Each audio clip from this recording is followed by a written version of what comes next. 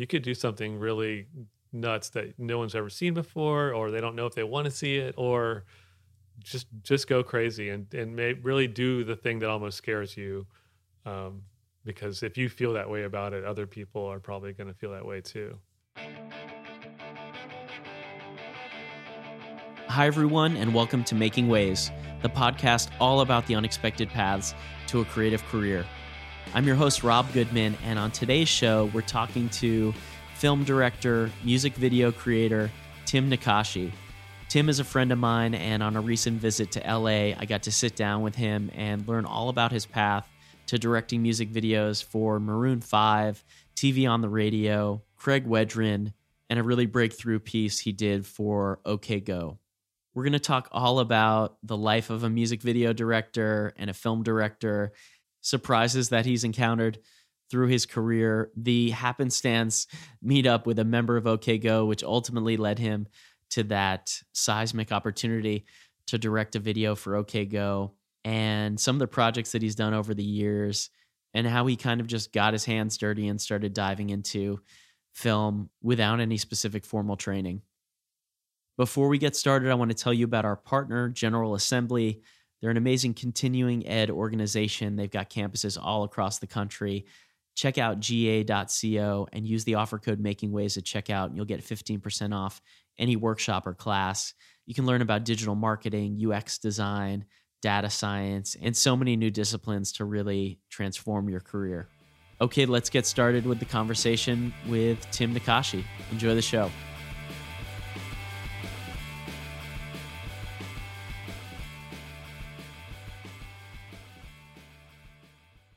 Tim, welcome to the show. Thanks for having me. Yeah, it's great to have you here. Great to see you in sunny LA. Yep.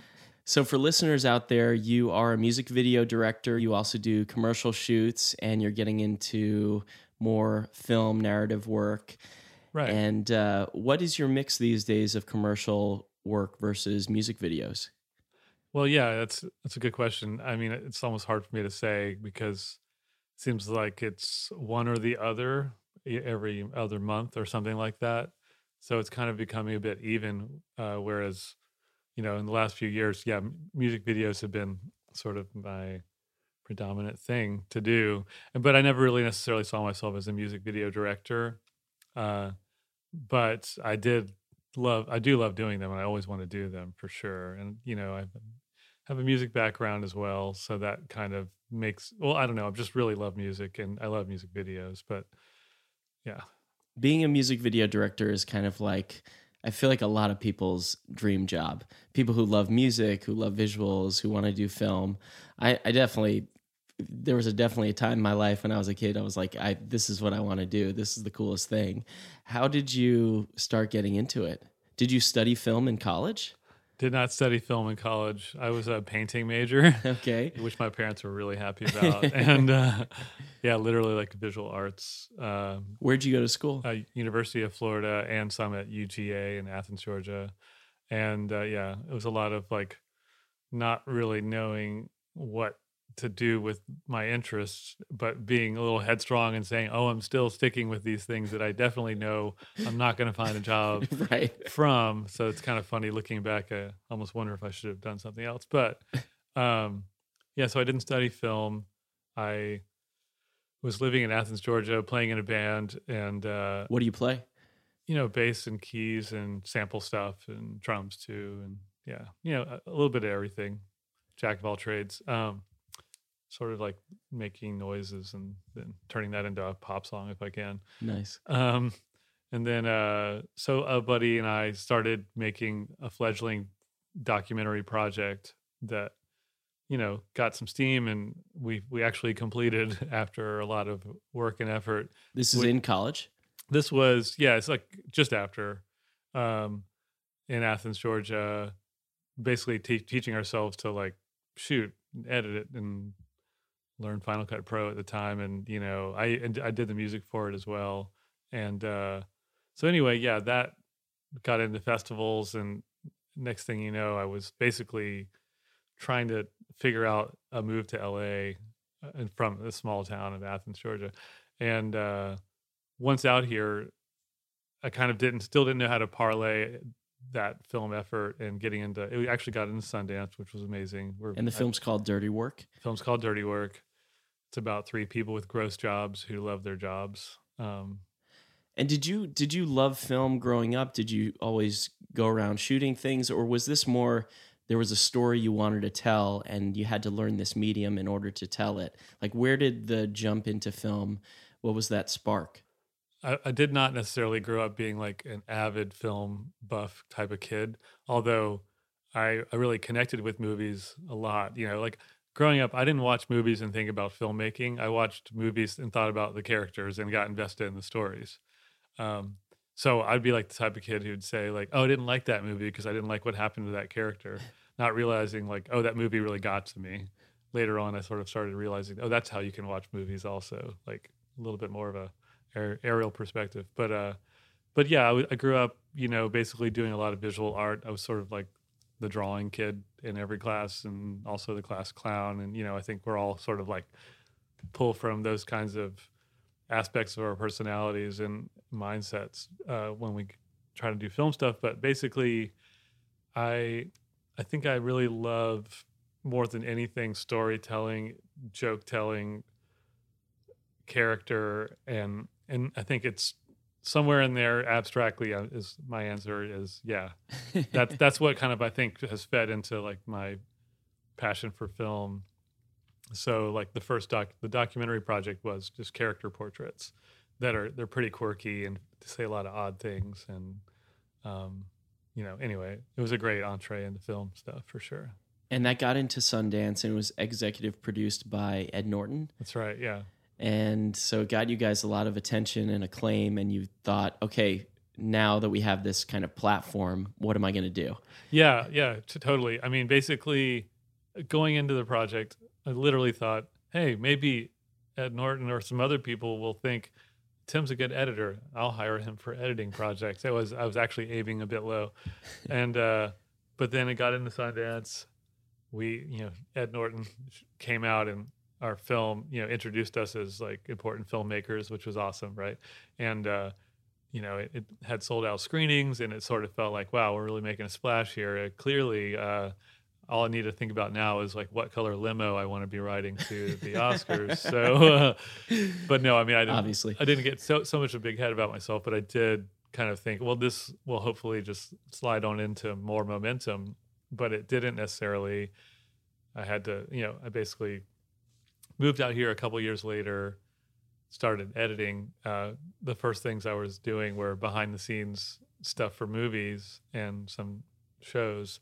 Good work, honestly, but I wasn't feeling like a filmmaker necessarily in the way I wanted to. So I decided music videos could be a way to feel like a filmmaker, So I had friends in bands because I was in bands. It was like an easy, just reach over and tap a friend on the shoulder kind of process to try to make a few videos. And they were, the first ones were pretty lo-fi, small budget things, shooting kind of live stuff. It wasn't exactly like a monitor or chairs or anything involved or crafty, but soon enough, I kind of had a couple of little lucky breaks and got to pitch video concepts to bands that do video concepts. And yeah, what was that kind of first bigger break? The first bigger break was that I had I had a friend who was playing bass for Gnarls Barkley as they were like wrapping up their last tour. Yeah. She is awesome. And she basically kind of connected me with them to shoot their last show live, which was in Athens, Georgia, where I'd moved from. So I was like an easy like fit for the project. Live things are kind of fun. They're not so gratifying, but I went for it, of course, and came back into town. I was driving in Silver Lake, basically pulled into a parking lot, and I'd already met this guy named Ted Nordwin of OK Go because I had edited something for a friend of a friend that was like this web series I just did for free. Like doing free work out here kind of can pay off, and here's an example. Tim really liked working with me on that. He was like a star in the web series. He's the bassist for OK Go. I pulled into a parking lot, like literally almost hit him. And we kind of laughed about it. Basically sat and had Pinkberry, and he was asking me what I was up to. And I said, I just shot something for Gnarls Barkley. I kind of omitted that it was a live, whatever shoot. And he's like, that made me sound like I'm cool and I do big stuff. So he was like, well, you should pitch us something. And then like a week later, I started pitching things to them. And one of them they liked. And I was surprised they even understood what I was talking about, because it was this idea. I had like a folder of ideas I'd had on a laptop for like a year of just like, this would be cool for a video, that and the other. So I basically had one that I'd really been holding on to for a while, thinking one day I'll make this. And I realized, and at a certain moment, like, this is the band. OK Go are the guys that make ideas like this good. Yeah, they're known for really kind of experimental, fun, visually, kind of crazy exactly videos. Yeah, they're incredibly diligent. Like they really go for it. So cut to like a week or two later, we were shooting this video at I had a friend who basically produced this for Tim and Eric, so we got to use a Tim and Eric green screen, their previous studio or two, which was really crappy and awesome. And they we shot like 120 takes of this thing over a weekend. And it's for their song WTF. Yeah, exactly. Yeah.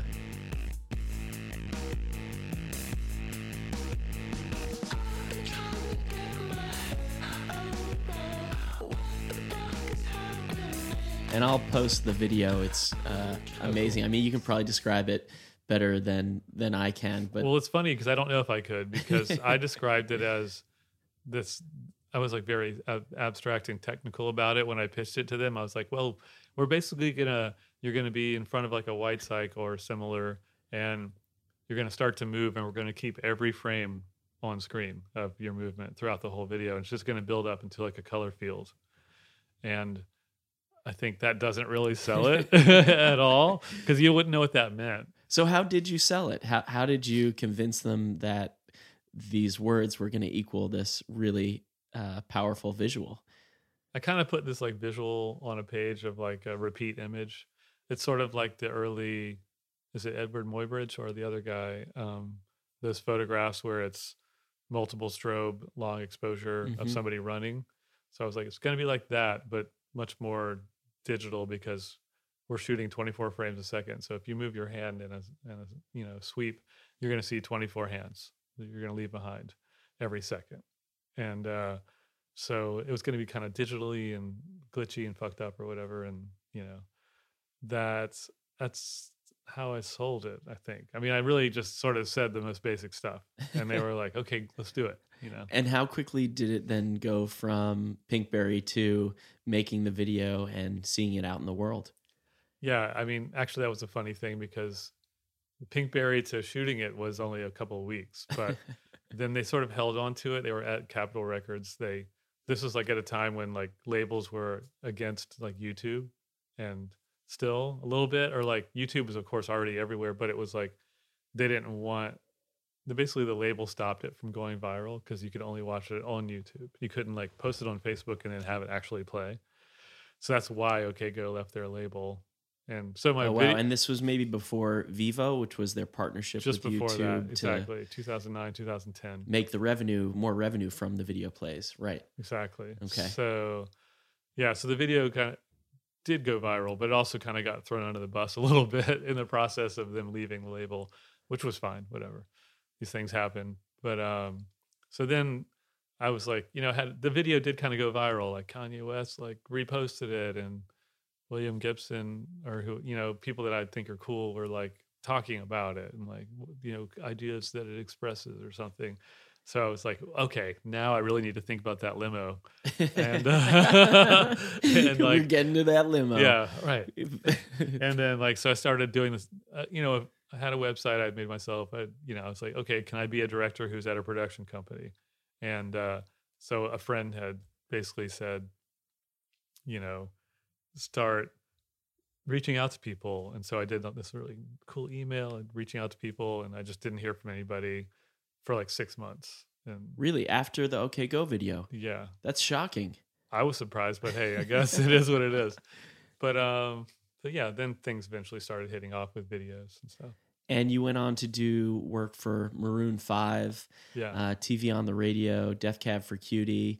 Maroon 5 is such a big band. They're one of the biggest bands in the world. How did that come about? How does the pitch process typically work? Yeah, I mean, I think I just happened to be like, yeah, that it was a weird transition. It was like quite a gear shift because I had just done a Theophilus London music video on a beach. It was a super small budget. It was the first time I wrote a treatment and it went to a label, and then they came back and said, "Could you change this or that?" And I'm changing the PDF and then sending it back, and then now here's a budget and you're shooting. There are chairs at the videos place or at the actual location. This is for Maroon 5? This is just the Theophilus Okay. London. It was like the first of its sort. Did that video, kind of had a whatever. It was like a small video, did well or whatever. And then the next thing I was sent by my rep was this Maroon 5 song. I'm like, oh, of course I'm like outclassed here. Like this is the last thing I just did that was like for peanuts, and the video budget was huge. But I think I just got them at the right time when they happened to be wanting to like choose the odd person and do the weird thing, because it was more of a stunt in a way, the video, as opposed to it being like a narrative with Adam and a girl by a pool or whatever. Right, because the Adam and his girlfriend or wife Right. were kind of driven around in a glass case so that people could look in on them, and same thing with the band performing. How did that work? Yeah, it was just how did it work on the shoot day, you mean? Yeah, I guess how did you do it? It was crazy. I mean, basically I found this like glass enclosure type of display van that was actually in New Jersey. I found it online. They had it driven out, and it was perfect. Yeah, and so it was really just kind of like this sort of voyeur, celebrity. Maybe they're hungry for attention. Maybe people are hungry to see them. Who knows what exactly it says in a way. Was it through Times Square or just New York City? Where was it? Actually, that was all in LA. It opens on like Santa Monica Pier. Okay, yeah. And then there's by the time it's nighttime, it's also on Hollywood Boulevard, and basically no extras were hired or anything. That was just people who naturally showed up to kind of like see what's going on and right. Then hang out while we were filming, takes and stuff. And look in on him in bed with this beautiful woman. Yeah. Yeah. And the people were just like piling against the window. It was awesome. Honestly, I couldn't believe how well it went. Did the band freak out at any time and be like, this is a little too much? Like only at the like last second. Like finally at a certain point, like Adam was like, you know what, let's get the fuck out of here. This is driving me nuts. Which was really funny. That guy's actually really funny.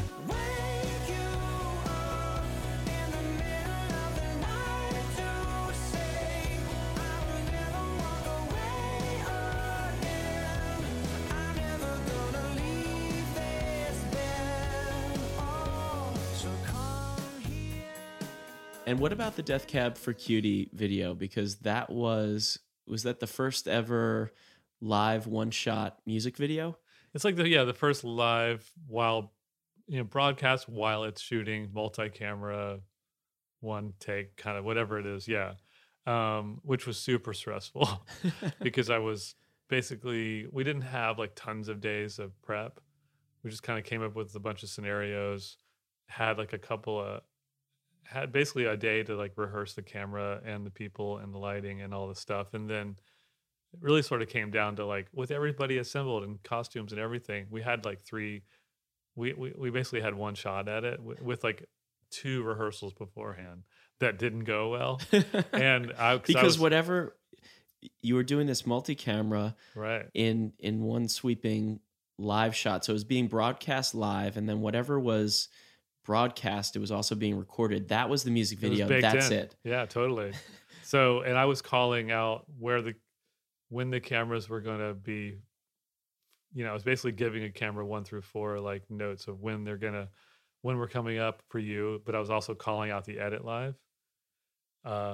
So, I'm like, all right, camera 2 and 3, 2, 1, camera 2, and then now on camera, like whatever. And then at certain points, I actually made a few mistakes, and they are in there, which is kind of funny now. But that I'm sure only you can tell and no Yeah. one else can. Maybe, I don't know.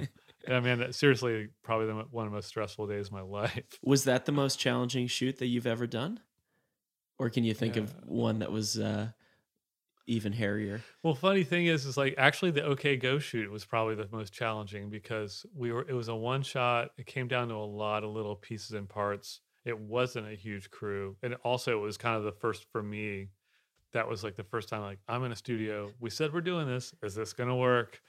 The guys are there. They're like it was like I was feeling the pressure like a newbie in a way that like the day after I was still kind of like in like a weird adrenaline rush.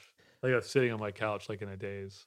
Like I was really Do you have that kind of fake it till you make it kind of attitude, or do you just show up on set maybe, and now you've had a lot more experience, but I guess in those first early shoots, did you show up on set and just be you and, you know, be open to the fact that you were there to learn and also direct at the same time? Like, how did you find that space to both command the room and also be where you were in your career?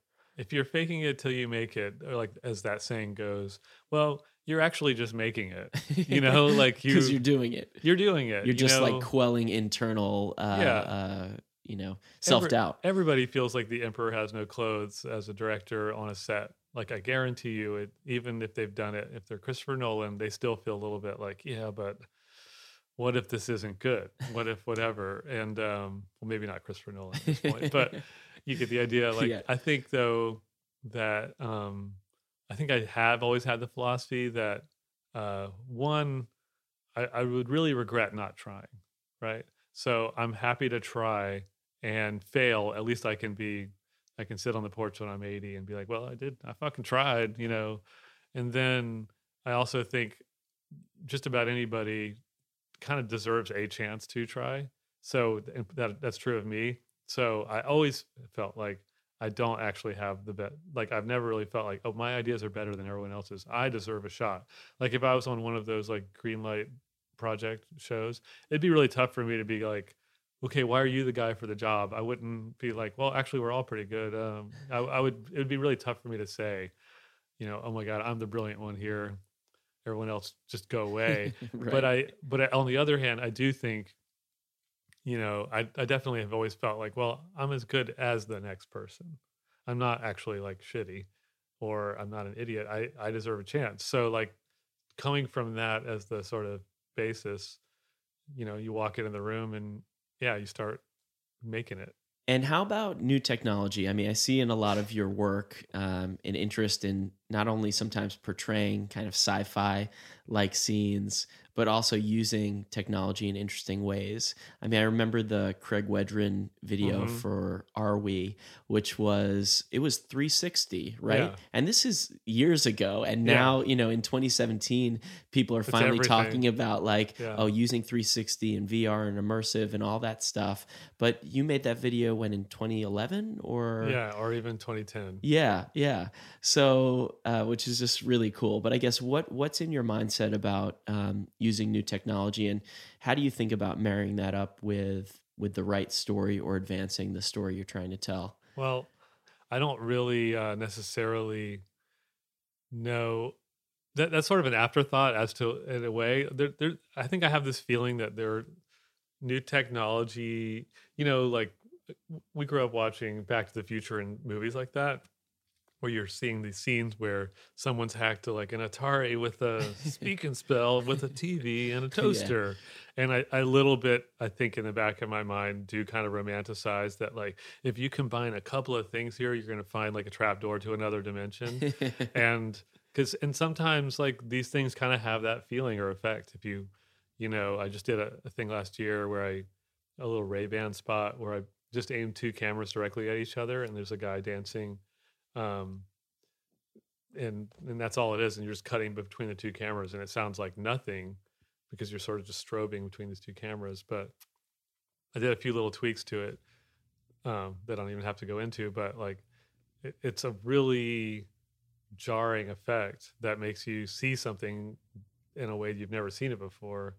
And so if you can feel that, if I can feel really excited, like maybe if I've put a rubber band around this toaster and this microwave. It's going to turn into something else, even just visually, without time travel or no time travel. Like, that's super exciting. And I think, but of course, making a sort of device, visual device, is it's only going to get you so far in terms of like some kind of result. It's ultimately you would want that to feel integrated with a story or a character or a song or something else, and feel kind of essential to it.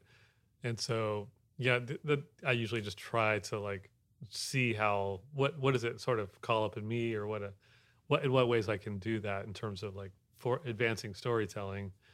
And yeah, it definitely seems like, virtual reality is coming, and it's a way that other people are also getting excited about that kind of idea, I suppose. And do you do little visual experiments before you write down a treatment or pitch it to make sure, hey, I've got this idea in my mind, but let me make sure this actually will work to some degree? Yeah, I often do. Yeah. I mean, there was one I did for a Neon Indian video where I had an iPad with like a QuickTime movie I created on it.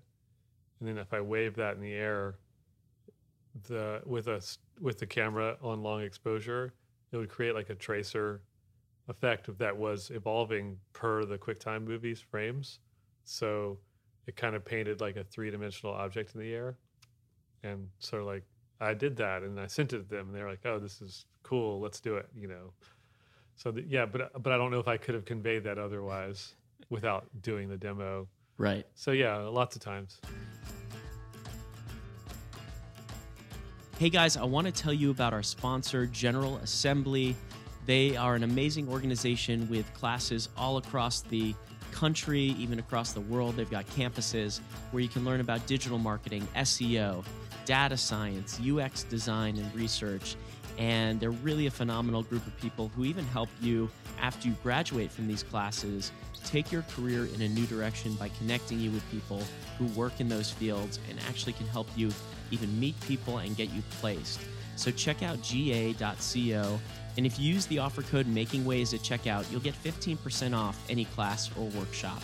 So check it out, let me know what you guys think, and let's get back to the show.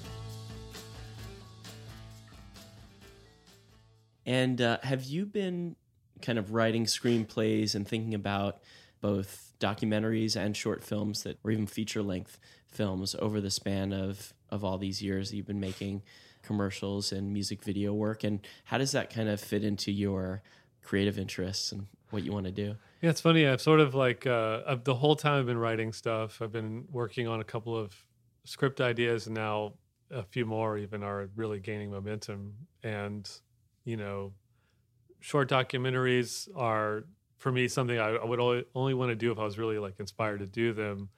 And I did one it finished last year that I was really excited about and felt really gratifying. And I've more recently made a short film that's sort of a proof of concept for a feature I'm trying to move forward.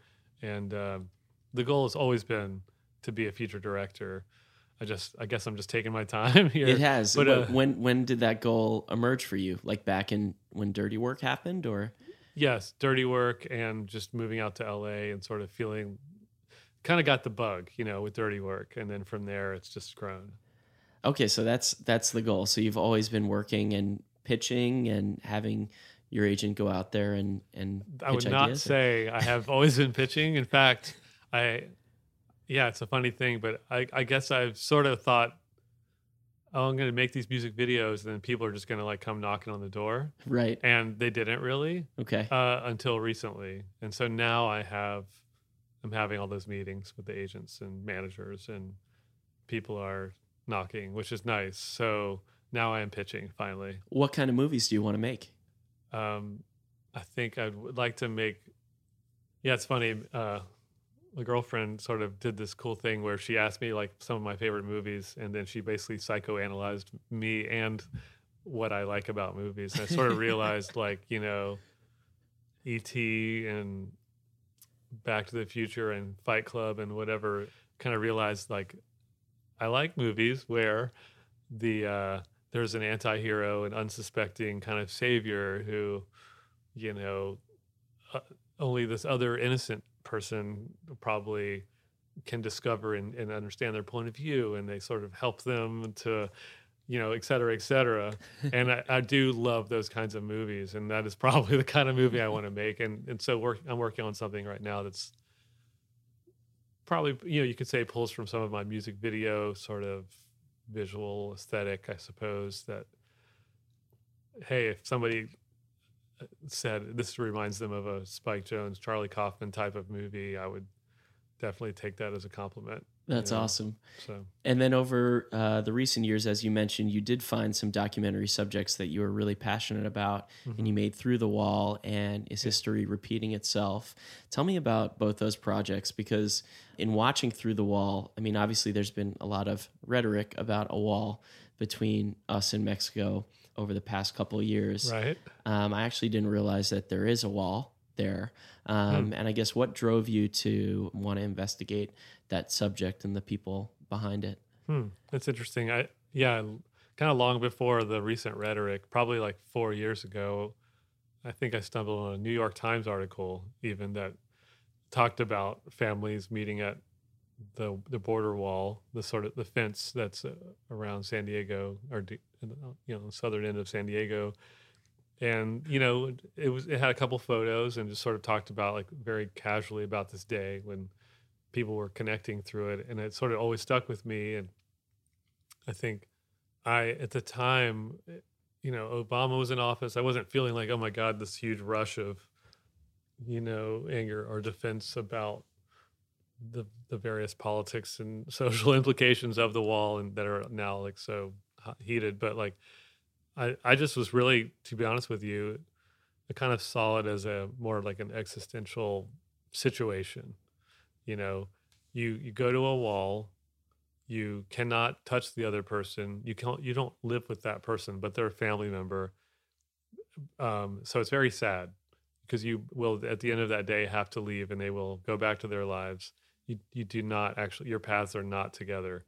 And yet at the same time, by going there and seeing them, you do feel something. You feel a connection. You feel connected, because there's this resilience of human spirit, despite the, this is an economy here, there's one there. We got to think about things a bit. But I do think the wall, that wall is going to kind of end up in the future, going down in history as being sort of a regret of sorts.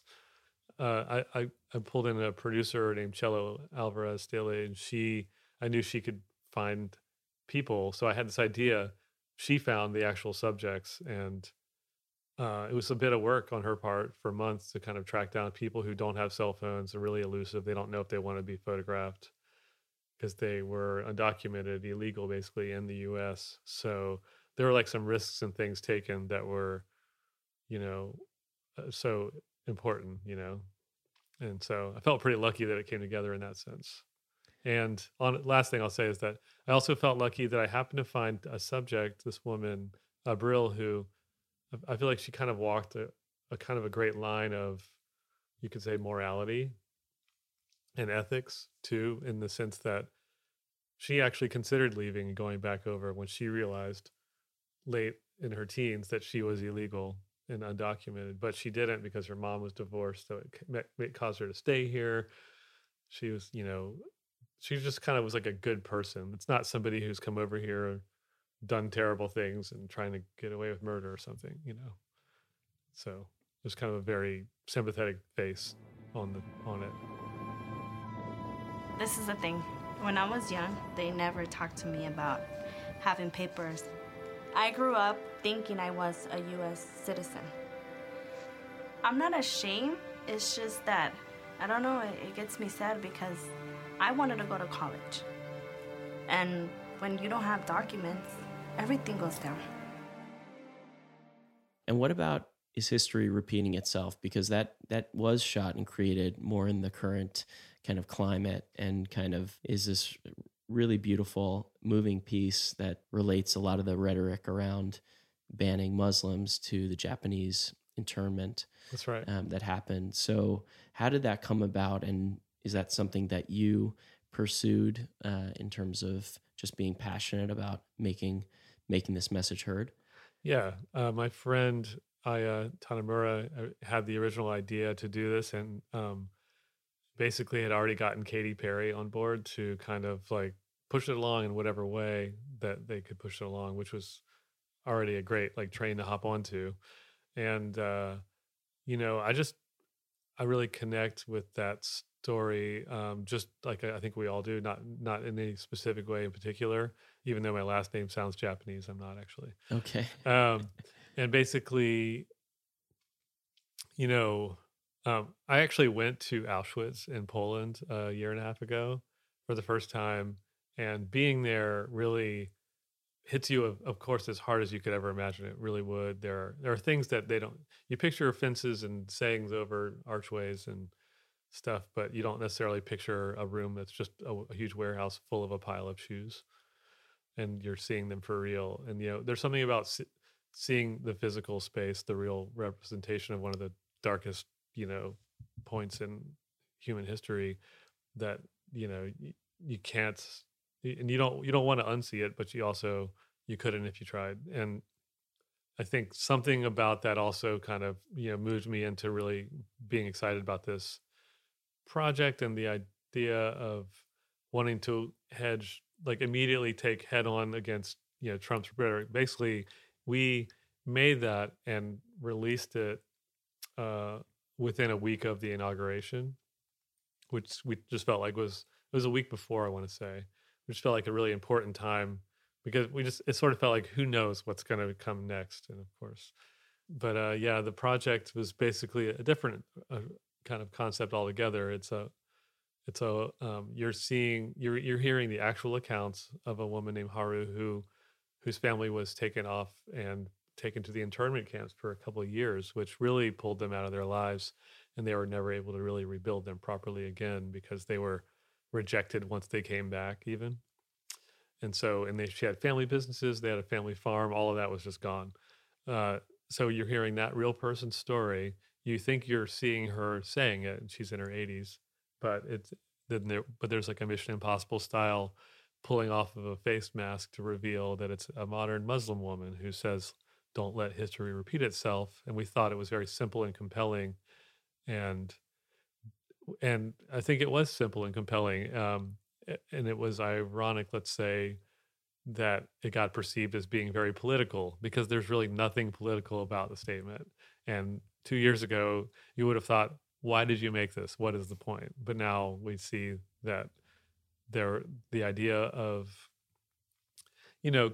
selecting a group of people based solely on religion or something like that is, it's not what we think of as our American values. It's against everything we stand for. So, it was kind of like a crazy shitstorm on the internet in terms of reactions. And it was a really exciting thing because we were able to watch, you have the YouTube account, you can kind of see the metrics, but you're also seeing like comments, and there were the sort of the people coming out of the shadows that are these like extremist right wingers who basically attack people personally and other people's comments. And we're getting this like early groundswell of negativity. We're wondering like, oh God, are people is this gonna just kind of drop and sort of seem like logical people going to this are gonna look at this and think, we got 8,000 negative comments here. This must be kind of like something I don't want to watch or get into. Right. But then Katy Perry tweeted it, and literally her fans, her like whatever gazillion fans, are so diehard on anything she supports that it was like watching a little virus attack a bacteria because they were on there like taking down like random like shining like Unabomber guy like a rainbow here. Light onto it and like disinfecting it, but also attacking those people back and like 17 millennials to every one like Unabomber like kind of conversation, overpowering them with love, basically, and a lot of snarky insults. I mean, it was very internety and like terrible. Like the whole comment thing is like, it's definitely us unlocking like our own like id as a collective people. So it's weird, but a great little journey for sure. Yeah, it was such a powerful message. It still is. So thanks so much for putting it out there. Really appreciate it. Yeah. So you've had a ton of success in the work that you're doing, but I love that the main goal is still, it's still coming up for you. But where you are in your career and the experiences that you've had, do you have advice for people who maybe they do want to, direct music videos, for instance, and get into that? I think even in the past few years, things have changed, right? Where it's like Right. people just make stuff, they put it out there, and sometimes it can blow up. But if you actually want to kind of get into this world of being on set and making things, what would you say? I think ultimately, if it's the music video route as part of if that's part of your route to getting to where you want to go, I would say that then that means that ultimately your work is going to be on YouTube, and because that is currently the space where that literally drives the music business right now. Like if it's the top video on YouTube, it's the top Billboard song of the year. Like Wow. Gangnam Style was that year. Harlem Shake doesn't even have like an artist attached. That was the biggest song of that year, which is weird. But anyway, so I would just say if your work's going to end up in that kind of a space like YouTube, you want people to react to it strongly. It can be easy to think about yourself as, well, let me do the small work and work my way up, which means to some people, well, let me just show how competent I am as a director. So I'll just make something that it's a pretty picture, or it's a whatever kind of basic scene, or it sort of checks off all the boxes. Let's just say it that way. This shows that I'm good. But if you're thinking that way, your work is going to say that and nothing else. But if you instead think about something that you want to communicate, hopefully something powerful, something important to you, and you let that kind of push you forward, you're naturally going to make something more compelling that in the YouTube space, more people are going to want to look at and watch, share, etc. So I would say try to pull something out of yourself that says something about you, or says something that you want to say, or just do something really crazy and take the opportunity that you have in front of you, which is a rare thing, which is some small amount of money, not too many people are watching and second guessing you. You could do something really nuts that no one's ever seen before, or they don't know if they want to see it, or just go crazy and really do the thing that almost scares you. Because if you feel that way about it, other people are probably going to feel that way too. So it's definitely a chance to not play it safe. Awesome. Yeah. Tim, thanks so much for joining the show. Thanks for having me. Yeah, this has been a great. real pleasure. Okay, that was the conversation with Tim Nakashi, film director, music video director. And Tim, thank you so much for joining the show. I hope you guys out there learned a bunch about what it's like to work in the industry, and maybe some steps you could take to start breaking through, or at least kind of conceptualize what it would be like to make moves towards becoming a film director or work in music videos, which definitely was one of my dream jobs when I was a kid growing up and watching MTV nonstop. You can learn more about Tim and see all of his videos, which I highly recommend you check out because they really are so inventive and so visually stimulating alongside the music. Check out timnakashi.com, TIMNACKASHI.com, and check out all his work and connect with him. He's a great guy, and I can't wait to see what he does next. And while you're on the interwebs, you should check out makingways.co. It's the podcast website where I've got original illustrations of each guest, articles you can read that really give you even more information that you can apply to your life and your career, show notes so you can go even deeper into the conversation, and be sure to connect with us on Twitter and Instagram and Facebook, and sign up for the Making Ways newsletter on our website, where you can get even more behind the scenes info and news about upcoming episodes and events. Making Ways is engineered by Jim Heffernan at TTO Productions. Our intro music is by the Sandworms, and we've got some music by Jim Heffernan in the mix too. You should check out Jim's work as a musician and a producer at ttoproductions.com. And each week I'm hearing more and more from you all listening and the episodes you loved and the takeaways you got from certain conversations. If you're enjoying the show, please head on over to iTunes and leave a review. It's a really great way for more people to discover the show. Thanks so much and have a great week.